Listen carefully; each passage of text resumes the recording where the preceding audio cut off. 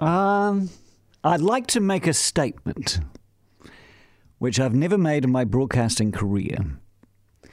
But if you've met me, you'll know that I smoke.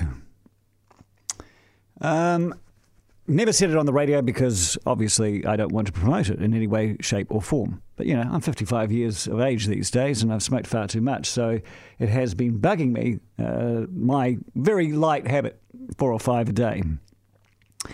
So over my holiday, I've decided to quit. And guess what I've done? I've started vaping. And I've just started the Champix today. So I'm hoping, that this is all going to fix it all up. And I just thought I really should be honest about this. I don't think I've been honest throughout my broadcasting career completely. It hasn't coloured any of my opinions as such, but I thought I ought to say it. I never said it. You want to know why I never said it? I remember when I was a kid and I was about 14 or 15, and my dad just randomly out of the blue, as we're driving along the road, said, "Son, if I ever catch you smoking, you're disowned." Which, I actually believed.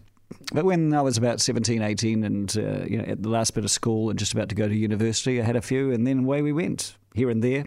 Not wildly heavy, but enough. Anyway, I've started the vaping. Just thought I probably ought to make that admission a full disclosure.